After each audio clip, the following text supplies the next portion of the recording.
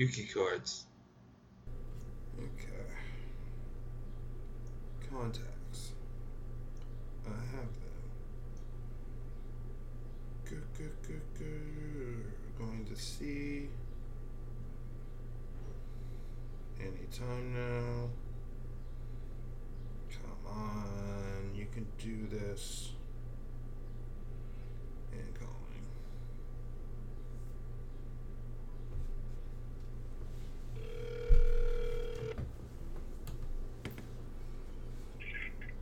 Hello? Hey, Con, it's Kip. Hey. What are you up to? Are we recording? Oh, yeah. Oh, yeah. What am I up to? Well, I'm just luxuriating in all the privileges that many of us enjoy during COVID. You know, many don't. But I'm working from home on some very clean work. I'm doing video editing, and I work for the Chamber Orchestra, Manitoba Orchestra. So that's what I've been working on all day. How are you doing, Kit?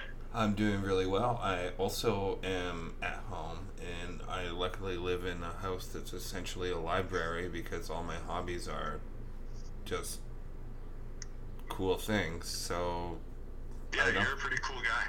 So I'd expect your hobbies to reflect that. So, do you get bored? Pardon me? Do I get bored? Yeah. Yeah, but in a sort of most pleasant way.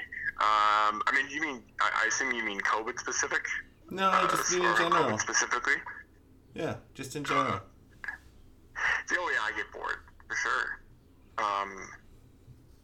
Yeah, absolutely. I mean, I'm saying how much I like my work right now, but I remember I had a much more kind of administrative job once when I lived in London, and I you know. Wait, which London? Was it London, England? Okay, England. Yeah. Yeah. Yeah, I'm not a big fan of Kafka, but you know, like I realized that there were certain existential insights to be had, maybe, while working a grueling administrative job, and I realized I really only had two states. I can't stand Kafka. He bores me to death. Yeah. Well, sure, but so does admin. So does bureaucracy, doesn't it? So I really only had two states in that job, and it was fear and boredom. And you know, one bled into the other because I would screw something up, Mm-hmm. and then I'd get terrified and try to cover my ass. I'd solve the problem maybe, and be relieved for about 5 minutes, and then just slide back into a state of boredom, which would, you know, mean I'd get lazy and create another problem, which would just the cycle, repeats, and then I'm in a state of terror again. So did you do it on purpose? Maybe you did it on purpose. Maybe. I mean, that's kind of for a thrill, subconsciously. That's kind of masochistic. I don't know. Well, we're all kind of like that. What? I think we're all kind of masochistic. Huh. Yeah, I don't know. I don't think I really enjoy self-sabotage that much. But do you ever notice that you just kind of do it sometimes? What, self-sabotage? Yeah. Oh yeah, I know. I do it, but I think it's more out of weakness than it is out of let's say masochism. Okay, so you're just saying you're kind of lazy a bit. Yeah. Bored, lazy. That's healthy. But I mean, this is just part of my life. I'm all things considered, in the midst of this crisis, I think, most Winnipeggers, if they live on a certain side of the river, tend to be pretty privileged and comfortable, and that's true of me. Yeah, we're Wolseley. Yeah, the greatest neighborhood in the world. We're in the gentrified part of the West End, so. Yeah, very much. Yeah, I should be honest about that. So, tell me what it's like having Job as a cousin. Oh Jesus. Well, I think he probably has way more things to say about having me as a cousin. We're talking about Will Arnett here. I'm distantly related to, but I think he goes around Hollywood talking about me a lot more than I talk about him. I you know what, and I think that's very true. And obviously, you are the superior relative. Well, I wouldn't say that. But I'm, I may be bored, but I'm fucking up so often that he can't help but talk about me. So I'm not boring in that respect. In fact, he was on CNN a couple days ago, and that's all. Like, I was literally the only topic of conversation between him and between he and Amy Poehler. Him and he. Well, I mean, yeah, you're a bit of a, what's that word? Decisive person? A dickhead? I don't think you're a dickhead. But no, he thinks I'm a dickhead, though. In fact, here I was trying to figure out my own grammar, and as it happens, everything I know about grammar comes from his mom, one Alex Arnett. Do you ever have trouble with the rule, like she and him, or me and her, and you're trying to him and end a sentence, or and you can't figure it out? I mean, I still struggle with it, but to the extent that I have any kind of grasp of that rule, it comes from her banging it into my head, Oh, that sounds terrible. What's that? That sounds just terribly annoying. I think it was annoying for her. It was grating to hear me get it wrong. But she's from a good, a good Toronto family, and she doesn't want that noise in her ear. That's fair enough. I mean, yeah, we all have our little ticks, What's that? We all have our little ticks. Yeah. There's things that bother me. What's that? There's things that bother me, but I usually just keep my mouth shut. Huh. Well, I mean, maybe you're just not from a good Toronto family, and there's nothing wrong with that. I mean, for the rest of us, poor grammar is just, it's not noise to our ears, it's music to our ears. They're just colloquialisms. I guess some are more charming than others. You actually are quite charming sometimes.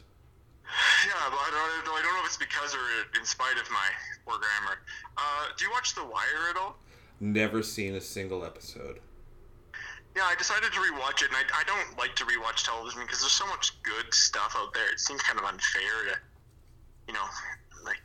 give that much attention to one show. But I can't help it. It's just such irresistible television, and it's shot in Baltimore. It's very much a Baltimore type show.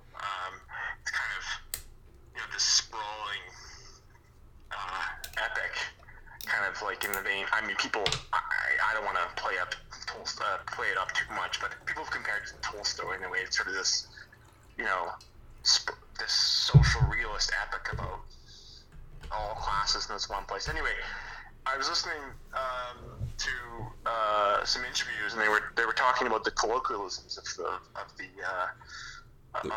Baltimore, the and region. in particular, the urban, African American population in that state. What state is that again? Baltimore? Is that Maryland? No. Maine? What? Maine, it is Maine, yeah. Maine, yeah. And just a lot of the actors who weren't from there, they were from like New York, or they were from maybe from the West Coast. They just didn't recognize a lot of the slang, The writers didn't, are you saying?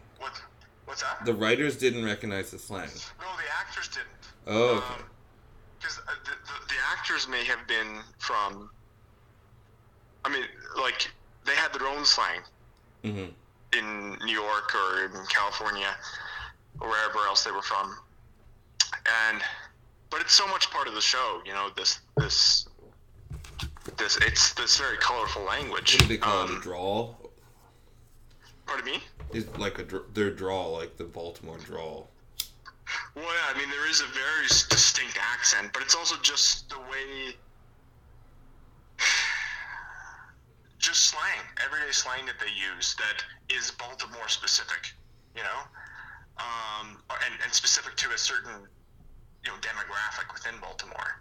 I mean, the show depicts people in the drug trade, right? Yeah, so that's extra slang. That's that's where slang comes from, really, is drug trade, to be honest. Yeah, I think all linguists agree on that point. Linguistic innovation comes from the drug trade. Yeah. No, but there is a lot of, I mean, growing up, I don't know if you smoked pot like I did, but in high school, there was all these funny terms that we had. Part of it was code, and it lacked the color and the interest of this kind of slang you hear from Baltimore and The Wire. But we always had our own terms. If the police were coming after you, that was heat score, and they tried to catch you, it was squitch, or the teachers would squitch you. That's what we'd say. Yeah. Because we were smoking pot in the back alleys behind Calvin High School. Hide from narcs, essentially. That's what slang. Yeah, that's where slang comes from. Pardon me? That's like the root of slang is it's hiding from narcs. So we have to come up with a new language. It's like twins or something hiding from like toxic parents, Right. Yeah. Narcs in the broadest sense of the term. Mm-hmm. Yeah. So. Yeah. So that's where this conversation's ended up. That's fine. We can move on to something else. Are you writing songs? By writing music, songs. Because I'm gonna plug you at the end of the show, so I might as well have a little convo about it. Yeah. I am writing music. Yeah. I've been drinking too much and playing poker a lot in the evenings. I don't think I've been as productive over COVID as I'd like. That's probably the story of everyone's lives. They think they're gonna go into COVID and leave it like Newton or Shakespeare having produced some masterwork. But I don't think Newton or Shakespeare had immediate access to the world of online poker. If they did, maybe they. No, that's what my cousin does for a living, and also I only write songs when I'm in love with someone. So I haven't written anything because I haven't seen anyone to fall in love with. You know what I mean? I guess, yeah, I know what you mean. I just don't really write. I try not to write songs about myself. There's nothing wrong with writing songs about your feelings. I just, as I said, I'm bored and maybe boring, so why would I write songs about myself? You're not boring. You're just too intellectual. That's all. Yeah. Maybe I should give up songwriting. No, absolutely not. How about you? You've had a hard time, being creative because there's no babes around. No babes around. No makeouts. The Office, and I really hate to quote The Office. It's not a bad show, but I hate that show. But go ahead. Me? Well, I'm on this dating app, what's it called, Hinge, and like every third girl is, I have to be careful here. You're not supposed to, be critical about these things, but every third or fourth girl seems to have a quote from The Office or a quote from, or talk to you they're really into Harry Potter, which I just regard as like this form of infantilism or psychological regression if you're still at 25, 35 talking about Harry Potter, anyway. I understand that, but I also I understand what you're saying, because I grew up when Harry Potter, I was the age for Harry Potter. Yeah, Harry Potter's fine. But I read. So was. Yeah. I read 5 novels, and then I was too old to read anymore of them. So I didn't finish it. I just Yeah. Oh, I finished it. I got Hemingway, Yeah, I don't want to sound too highfalutin. I still consume my fair share of crap, but it's age specific crap. I don't got anything against Harry Potter. In the same way, I have nothing against baby food. You know what I'm saying? But if someone came up to me and they said I'm really into baby food, I wouldn't say I hate baby food. I just don't eat baby food anymore. I've moved on to cocaine. right? I'm just kidding. I've moved on to that's the thing that people do. That's the 20s. Yeah. I'm just kidding. I actually have never done cocaine. I'm dead serious about that. Sucks. I what? It sucks. Yeah, I don't know. Like I just associate it with. No, we can talk about drugs later. Why I brought up The Office was that there's just this episode where Michael falls in love with a woman in like a catalog. Like he sees a picture of a beautiful woman in a catalog and he decides he's in love with her. That sounds like me. Carry on. Sounds like what? That sounds like me. Yeah, so that's what I'm saying, kid. Like maybe you should just go grab your your nearest Sears catalog and write a tribute to the woman in the Sears catalog, or whatever it might be. You know, I don't know if they have Sears catalogs anymore. This is really funny because 4 episodes ago I was talking about how people used to use Sears catalogs to wipe their bums because toilet paper wasn't invented yet, and now it's just like come full circle, and I really love this moment. Well, yeah, I mean, like, look, if you run out of toilet paper because the assholes have hoarded it all, you can write a love song to a woman in the Sears catalog and then wipe your ass with it in that order, preferably, because otherwise it might get kind of dirty otherwise. Okay, so the song. I mean, what? The way I write songs actually isn't. I have to be in love with someone, and by that I just mean a light crush. Yeah. I mean, that's all we ever have, anyway.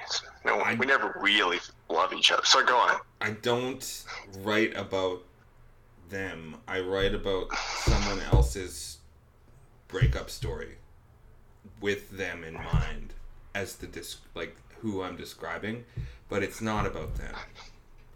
So, and you're already breaking up with them in the lyrics before you've broken up with them? Well, yeah, because I am a fiercely independent man who doesn't people around. Right. But I love people around, but I don't love commitments. Yeah, no. I'm the same way. I just call it perpetual, speaking of infantilism, I just call it perpetual bachelorhood. It's good. It's healthy. It's a kind of healthy. And societally accepted. Yeah. Right, because if you're in the arts, like, let's face it, you can't afford to have kids. And, you know, who wants to? No, I don't mean you, by the way. I just mean one. Yeah. You're probably an exception to this, but, you know, if you're in the arts, like, who wants to have kids? You don't need money. And, my family's rich, so I don't have to worry about that. What's that? My family's rich, so I don't have to worry about that. So, but that's what I mean. You're probably the exception to the rule, but for the rest of us, I mean, you're probably in love with yourself in the first place if you're in the arts. You know, because you sort of venture this totally preposterous notion that you have something to say, and that you're going to be the one that is the exception to the rule,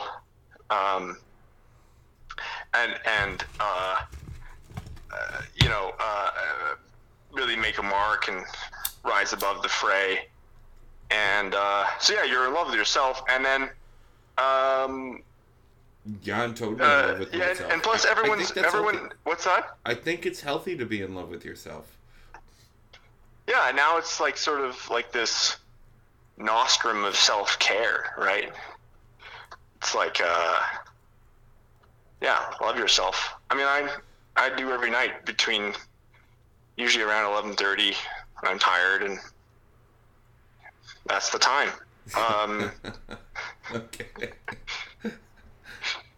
Family-friendly show, but okay. What's that? That was nuanced enough. I apologize. I mean, what I really mean is that's when I engage in self-care. I listen to ASMR, and weird. That weirds me out. That stuff. ASMR. I love ASMR. I'm down. I listen to ASMR more than music. That's fine, but it's also just I just don't do it with me. When we're hanging out, when we get to hang out, just don't do it with me. Really, that's funny, because usually when I go to the bar, I tend to just blast ASMR.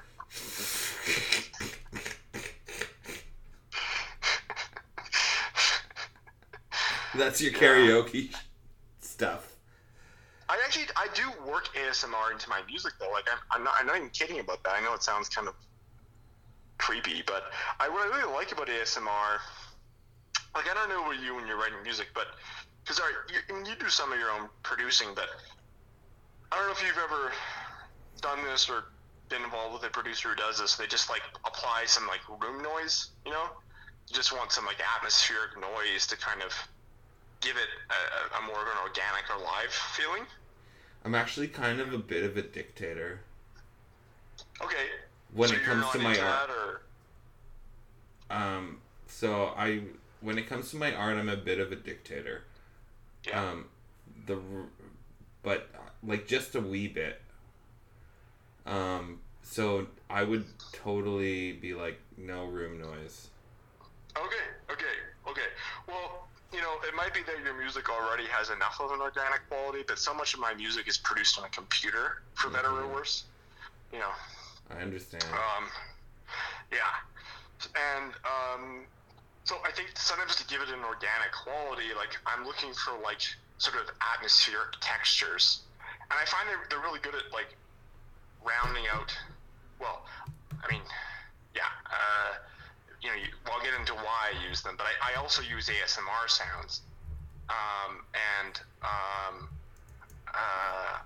A lot of that stuff's recorded binaurally, too, so it's like one step above stereo. So you got mono, you got stereo, and then you have binaural.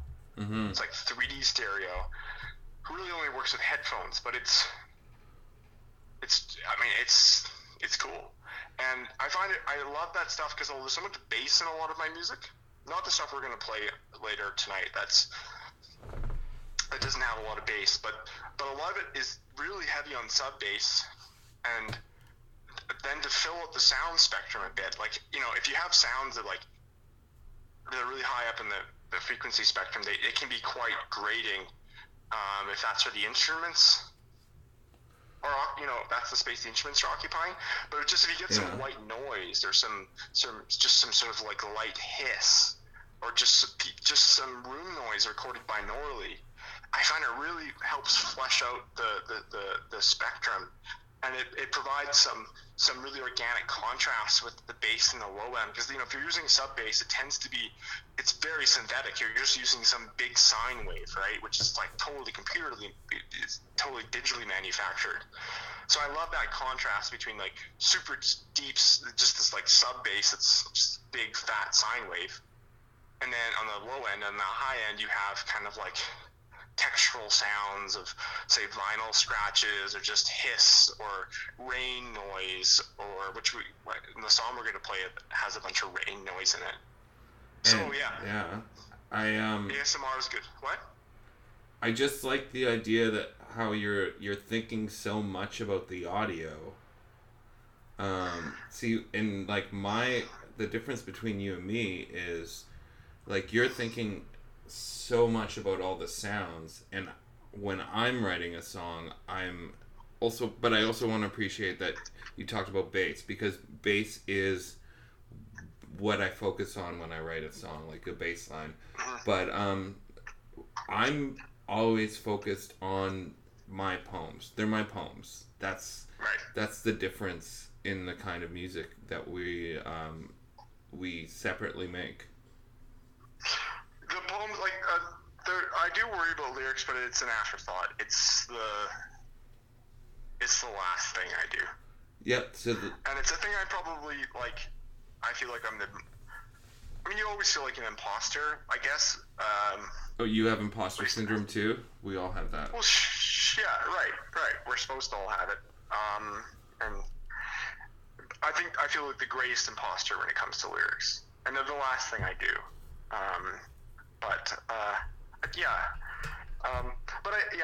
I don't like this tendency in music just to think about narrowly, like, I think among electronic musicians, there's just a tendency to think narrowly about texture, and I've been talking about texture and the importance of texture, and I actually happen, in contrast with a lot of electronic musicians, I happen to like really organic textures, but I guess what I share with them is a real interest in timbre, which is, you know, the technical musical term for the sort of surface level of sound. Mm-hmm. but my worry is that, really interesting timbre, really interesting sort of electronic or really heavily processed timbre. It's like fancy special effects, and it's not really a substitute for a good story. Mm-hmm. And for me, the story, and here's where I would think we'd agree, the story really exists in the melody and in the lyrics. If you're writing music that's meant to have a story. So the point of music for me is it's like I tell a story. It's usually someone else's. I already said this. Someone else's story, but that I graphed off of. But the melody. It's all I gotta say is music for me is this is why I love country music so much. And don't tell anyone, even though this is broadcasted live. I love pop country. Yeah, no, I won't tell. Well, pop country is the best. Pop country has great lyrics. It still does a lot of the time. Yeah, well, it's just some. What's that? It's just there's someone writing a song. That's what they do for a living. They write lyrics. So, I love lyrics and I love the melody. I love singing along. And that's how I kind of write songs. Yeah, I mean, I really believe in that. For me, I'm a fan of country music. I don't know it super well, but it's something that sort of even the top 40 stuff, people knock it. Oh, it's just about trucks and it's all just right wing. And yeah, it is a little right wing, but it also tells stories about real people, and it's kind of a construct, This is where it gets kind of right wing. It's sort of this idea of salt of the earth Americans, but it's not entirely BS. It's just trying to tell stories. It's often tell stories about rural people, and I think the danger of dismissing all this music, as commercialized as it is, and as occasionally right wing as it is, the danger of dismissing it all is it's sort of like the way that the coastal elites talk about the heartlands of America, the Midwest, just like flyover country. You just dismiss the people that like that music. You dismiss the kind of life world that it speaks to, and it is rooted in a kind of life world as shot through with artifice and bullshit as that life world is, or the image of that life world is. So I like that about country music, and I feel like I'm trying to straddle these things where on the one hand I want to have one foot in this kind of international electronic music world, although I'm not exactly an international musician, to be honest. But I'm interested in that aesthetic, but there's another part of me that hates internationalism, that even hates not cosmopolitanism, but that resents the kind of elitism of a certain kind of internationalism in the arts and electronic music, and that I encountered in London, And so, in that regard, I'm inspired, if I'm not exactly directly influenced by things like folk and country music. Well, you don't have to be. There's this let me just explain this thought. There's something that I noticed in my early 20s, also teenager, that people had to pick sides about things, about what they wanted to consume as culture. Oh yeah, it's a cult. And I don't like that. I think you're allowed to just enjoy everything in life. Yeah, I'll admit, country was one of the things that it took me a while to come around on. But yeah, I don't disdain it like I used to. Yeah, for me it started with I just started listening to Willie Nelson, which is basically half country, and then all of a sudden I was I'm going into all of this, and then my grandma's favorite band is George Strait, so I'm just why don't I want to like my grandma's favorite band? Which isn't a band, but it's a whatever, you know what I mean. And what's more gorgeous than a pedal steel guitar? Nothing. And that actually is a really nice comment, because I'm going to interview Dan Russell, who is the pedal steel guitar player I play with, next. Mm-hmm. I'm just gonna do it. I'm sure he wouldn't mind. It's you have to use 8 limbs to play that thing. What's that? You have to use like 8 limbs to play a pedal steel guitar. It's like you got to move your knees and then like your toes and like both your fingers. Like it's a real. If you can play that thing, that's impressive. Yeah, I have no idea how to play it. I've never even tried. You know, and like, I played slide guitar and. Yeah, slide guitar is that's like not already as like hard. A totally different world. Like I struggle with that too. Yeah, it's like instruments. Gotta learn them. That's. But yeah. So what now? Talk about the weather. We're not going to the weather. It's No. nice out. I opened the window. Are you, do you have any plans? Like, are you going to go to the beach? Are you worried? Any plans when? Tonight? Just for any time. Have you talked to any of our mutual friends? I figure I'll get married and have a house and mortgage within the next year. Yeah, that's quick. And give up music. No, I'm working on some tunes. Do you want to just quickly pop in your band name and the title of the song that I'm playing at the end of the show? Yeah. So I guess I suppose I'm the central songwriter, producer, and guitarist for Blue Bloods.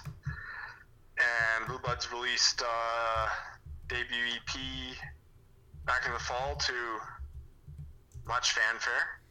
Mm-hmm. And actually, quite a lot of fanfare. You did a really good job.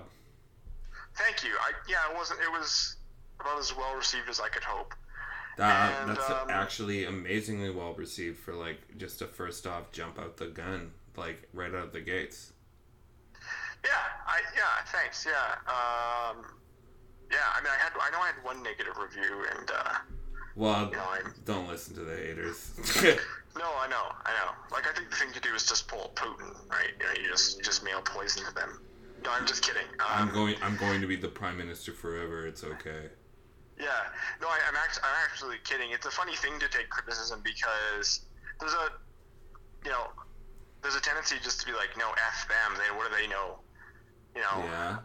But at the same time, the press, even if the press is just some, opinionated 20-year-old hipster, snot-nosed guy, yeah, they have a right to exercise their opinion in free speech in a critical fashion, and hopefully there's some insight to be gleaned even when you perceive them as being a dick.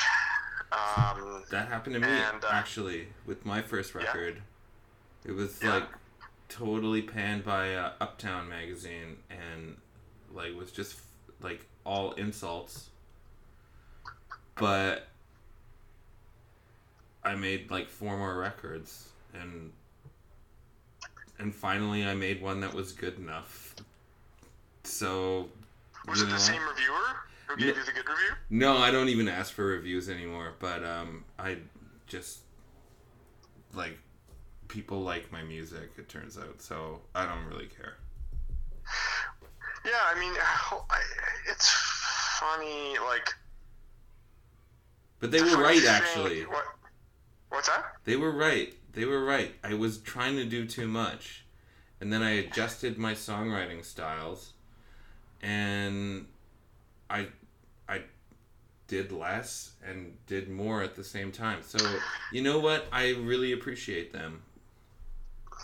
Yeah, hopefully I have that same... I don't know. Yeah, it hurt. I mean, it's funny that I focus on it because not to toot my own horn, but I got this nice 4-star review in the Free Press, and so I got played up in, a handful of blogs across the country, and some reviews overseas. And it's funny that the negative review is the one that kind of sticks you. And well, did you grow up in a really healthy household? Did I grow up in a healthy household? Yeah, I'm not. I mean, healthy enough? Healthy enough, I'd say. Yeah, so I didn't really, so any kind of criticism, which is basically my whole life all the time, I just like, it hurts, but I was used to it. You know what I mean? So yeah, because maybe I grew up in that sort of like, you know, you can be anything you want, like 90s, like, you know, comfy liberalism, that when I finally have to encounter hardship or criticism in the real world, I'm like, you know, and I grew up with, you know, everyone handing out A+, and well, yeah, but you're really grading and all that. What's that? You're really smart, so obviously you got A+ all the time. I didn't. I already said I was stoned through it all of high school.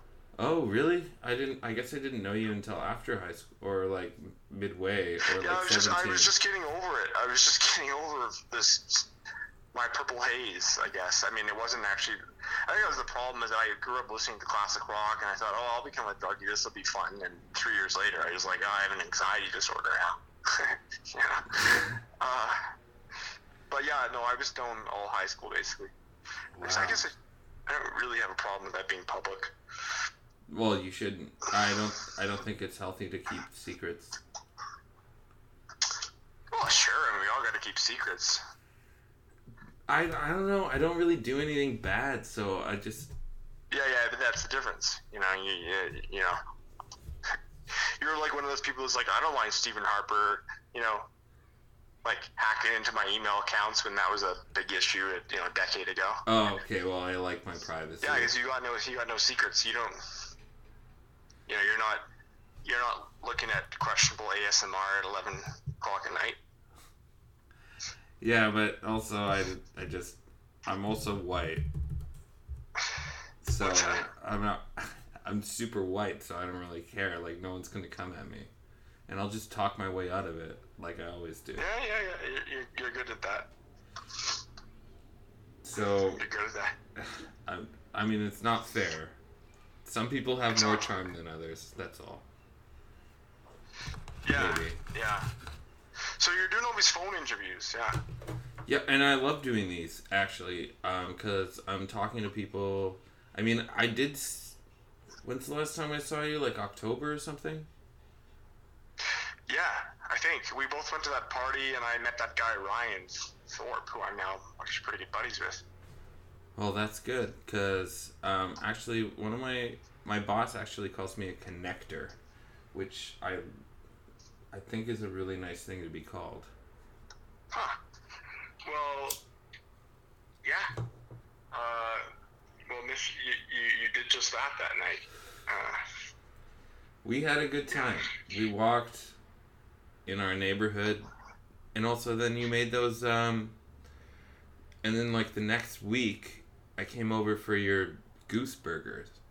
Oh, that's right. You came over for goose burgers, because I've been shooting with my pops up in Russell, Manitoba.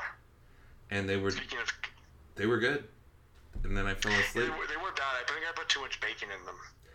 They were pretty bacony, but I enjoyed the meal. I mean, can you really overdo bacon? I don't know. I know, it's like one of those things, like, I know all the memes about bacon are kind of overdone, but it's literally one of those things, like, I've never said, no, I've had enough bacon. I've never said that, but there actually have been points where I have had too much bacon. Yeah, I know. It's like I've never said, I totally understand my taxes, or, there's just things I've never said.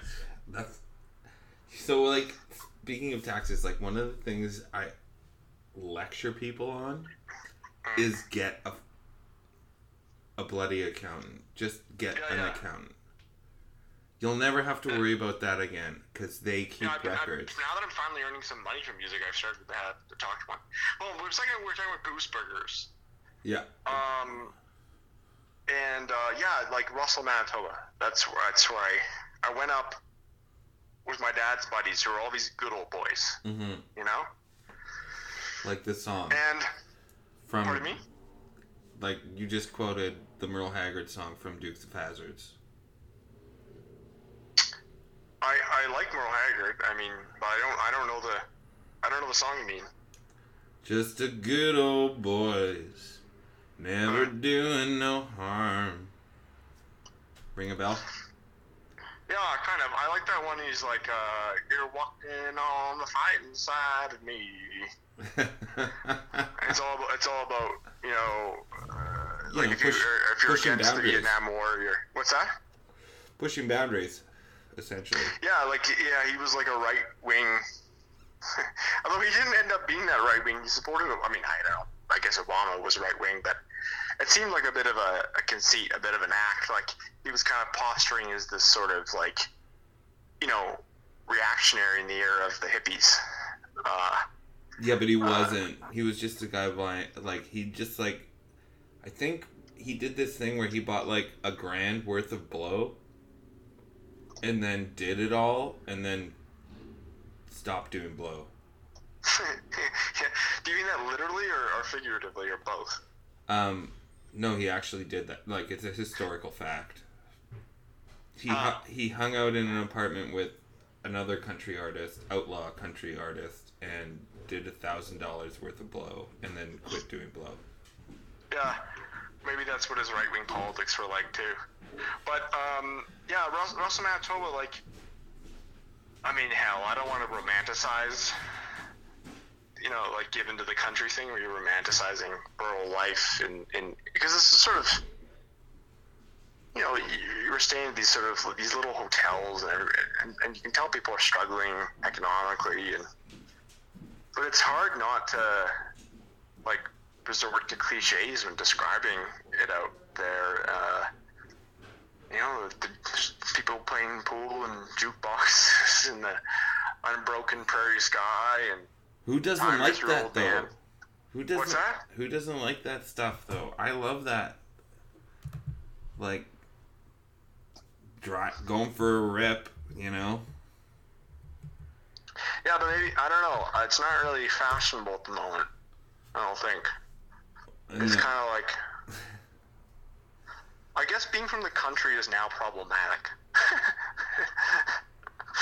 Well, I was raised in the countryside. I lived in the woods. Like, I shot lots of animals that should be alive today. Yeah, well, you're canceled. Yeah, I guess so. But I mean, who doesn't like a cowboy hat and a gun? I mean, come on.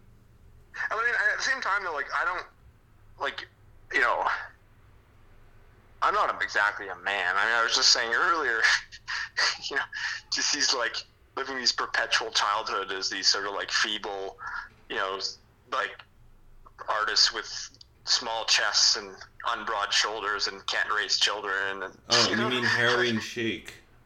What's that? Heroin chic. You're talking about heroin chic.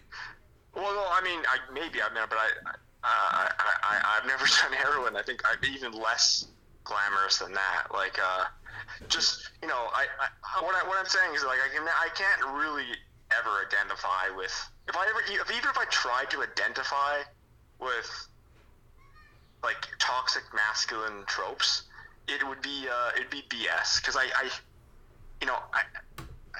I'm a 5'11" artist who can't grow a full beard, as much as I'm trying during quarantine, you know, and like I can't, you know, I could never be the patriarch of the family because I couldn't afford it. Like I'm not going to be the main breadwinner, you know. If I am, we're fucked. We're screwed. Oh, okay, yeah, you got to watch the words. Yeah, yes, I apologize. See, but this is just me masculine posturing again, you know. Or it's just how we talk in Manitoba. Yeah, and if you're a real man, if you're trying to be a real man, you talk that way. And for me, the latter is true. Like, I'm out in the country with my dad's friends, and they're all 70, you know. Yeah. And they can all outdrink me, outshoot me. They're better at pool. They can lift. You know, when we're out fishing with them, they can be smoking a cigarette with one hand, drinking a beer in the other, and fixing a tackle with their teeth at the same time. but like that's not me, you know. I mean, Well, no, I can't because do it. I sort of, what's that? you're artsy. Yeah. So, yeah, I just want to be clear, like, to the extent that I have any kind of, like, I don't know, attachment to all this, it's kind of more as an observer. Like, I go shooting and, like, I'm not good at it, you know? Yeah, but it's something you can get good at. Yeah. Like, I lose at poker every night. It's turning into an expensive way to get made fun of for being, like, an effete little girl by my friends, my high school friends, my problematic bro high school friends every night. Like, I spend $5 till we play. I don't think there's anything effete about you. No, I'm fine with that though. Like, I don't like to hell with them. Like, if they want to call me a girl, like, I don't care. Like that's, you know. Yeah. I'm totally chill with that. They're posturing. Yeah. But what I've learned actually, because I have like a huge degree, somehow a huge amount of psychology knowledge, is anyone who calls you effete or a little girl is just projecting their own insecurities. Yeah. Yeah, it could be. Although, like, it's funny. Like, I was always the kind of the artsy one in high school. I had longer hair. I wasn't as good at sports. You know, I couldn't drink. And my friends used to make fun of me, as they still do, because they're kind of, like, taller and, you know, more, like, traditionally masculine. And some of them, anyway. But also what I discovered about a lot of them, I don't want to name any names, because they would be embarrassed about it. Not that they had any reason to be. But I discovered, like, most of them have had homoerotic experiences. Well, why wouldn't you have homoerotic experiences? No, absolutely. My thinking precisely, but it's just like, you know, I grew up being made fun of by my friends for, you know, the kind of the names that kids used in high school to make fun of a guy when he wasn't. I don't want to repeat them, but they were pretty popular in the early 2000s, mid 2000s, even late 2000s, you know? Yeah, it didn't really kind of change until 2017. Something like that. And, you know, so I kind of grew up, like, enduring these kinds of, derogatory remarks. And then discover, it was kind of, like, it was kind of nice to discover that all of them are kind of gay. You know, it's like, okay, well, look, we're all on the same page now. Yeah, you know, we're all gay. Like, what's that? We're all gay. Everyone knows this. Yeah, it's like not... And it's sort of funny because we're playing poker together every night, and, like, no one's talking about their feelings. Except when they do. It's kind of like this weird group therapy where, like, the pretense is we're all playing poker and talking shoot about one another and trying to impugn one another's manhood. But then slowly over time, like, these stories start coming out and people start to, like, divulge their feelings. Yeah, it's like the classic drunk I love you. Yeah. Okay, we have everyone's drinking too much, too.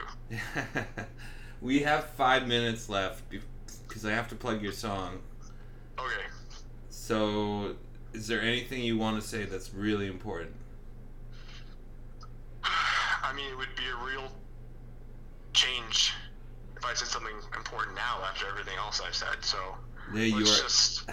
let's just call it a night. Let's just stay with the pattern here, and I'll continue to spout superfluousness and, you know, just...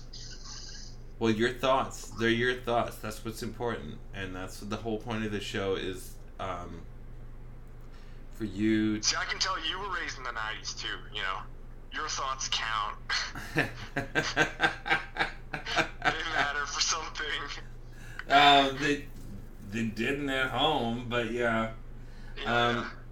So anyway, I'm gonna just, like, cut you off right now so I can plug your song and do a little talk about Blue Bloods before we run out of because I only have 10 minutes left.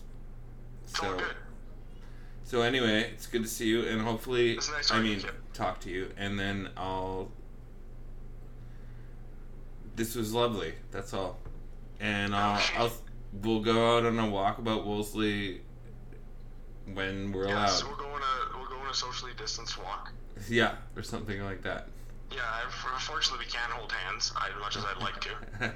Okay. And trade hunting stories. Hunting stories. Okay. Yeah, we both eat animals How to keep our and kill cages clean. No matter that, I don't mean that figuratively. I mean that literally. And stare into each other's eyes longingly. Yeah. Another time. Always wonderful seeing you. Okay. Yeah, likewise, bro. Okay, take care. I'll text you. Yeah, alright, thanks, man. Okay, bye. Bye.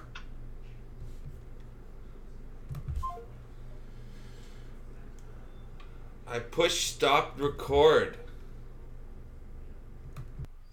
Okay, so that was Conrad Sweatman, who does Blue Bloods. Or that's his, artist thing. And I phrased that poorly. Oh well. And instead of my usual Yuki chords, I'm just going to send it out with his song Make It Rain. And it's actually really, really, really... Okay, I'm trying to avoid using the terms actually, but I grew up in the 90s. It's very good. There is no actually about it. It's very good. And that's what we're going to go out on. So that was Conrad Sweatman. I'm Kip Coquet. And you get to listen to a really good song right now.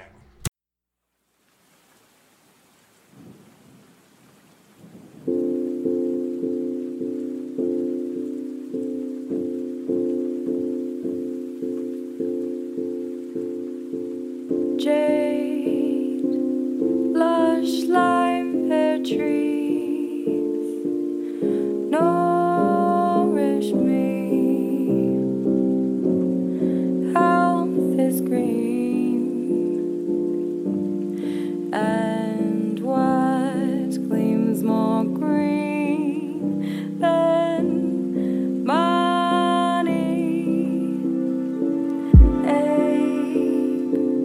Frank Jack seduce reds and blues. Call me still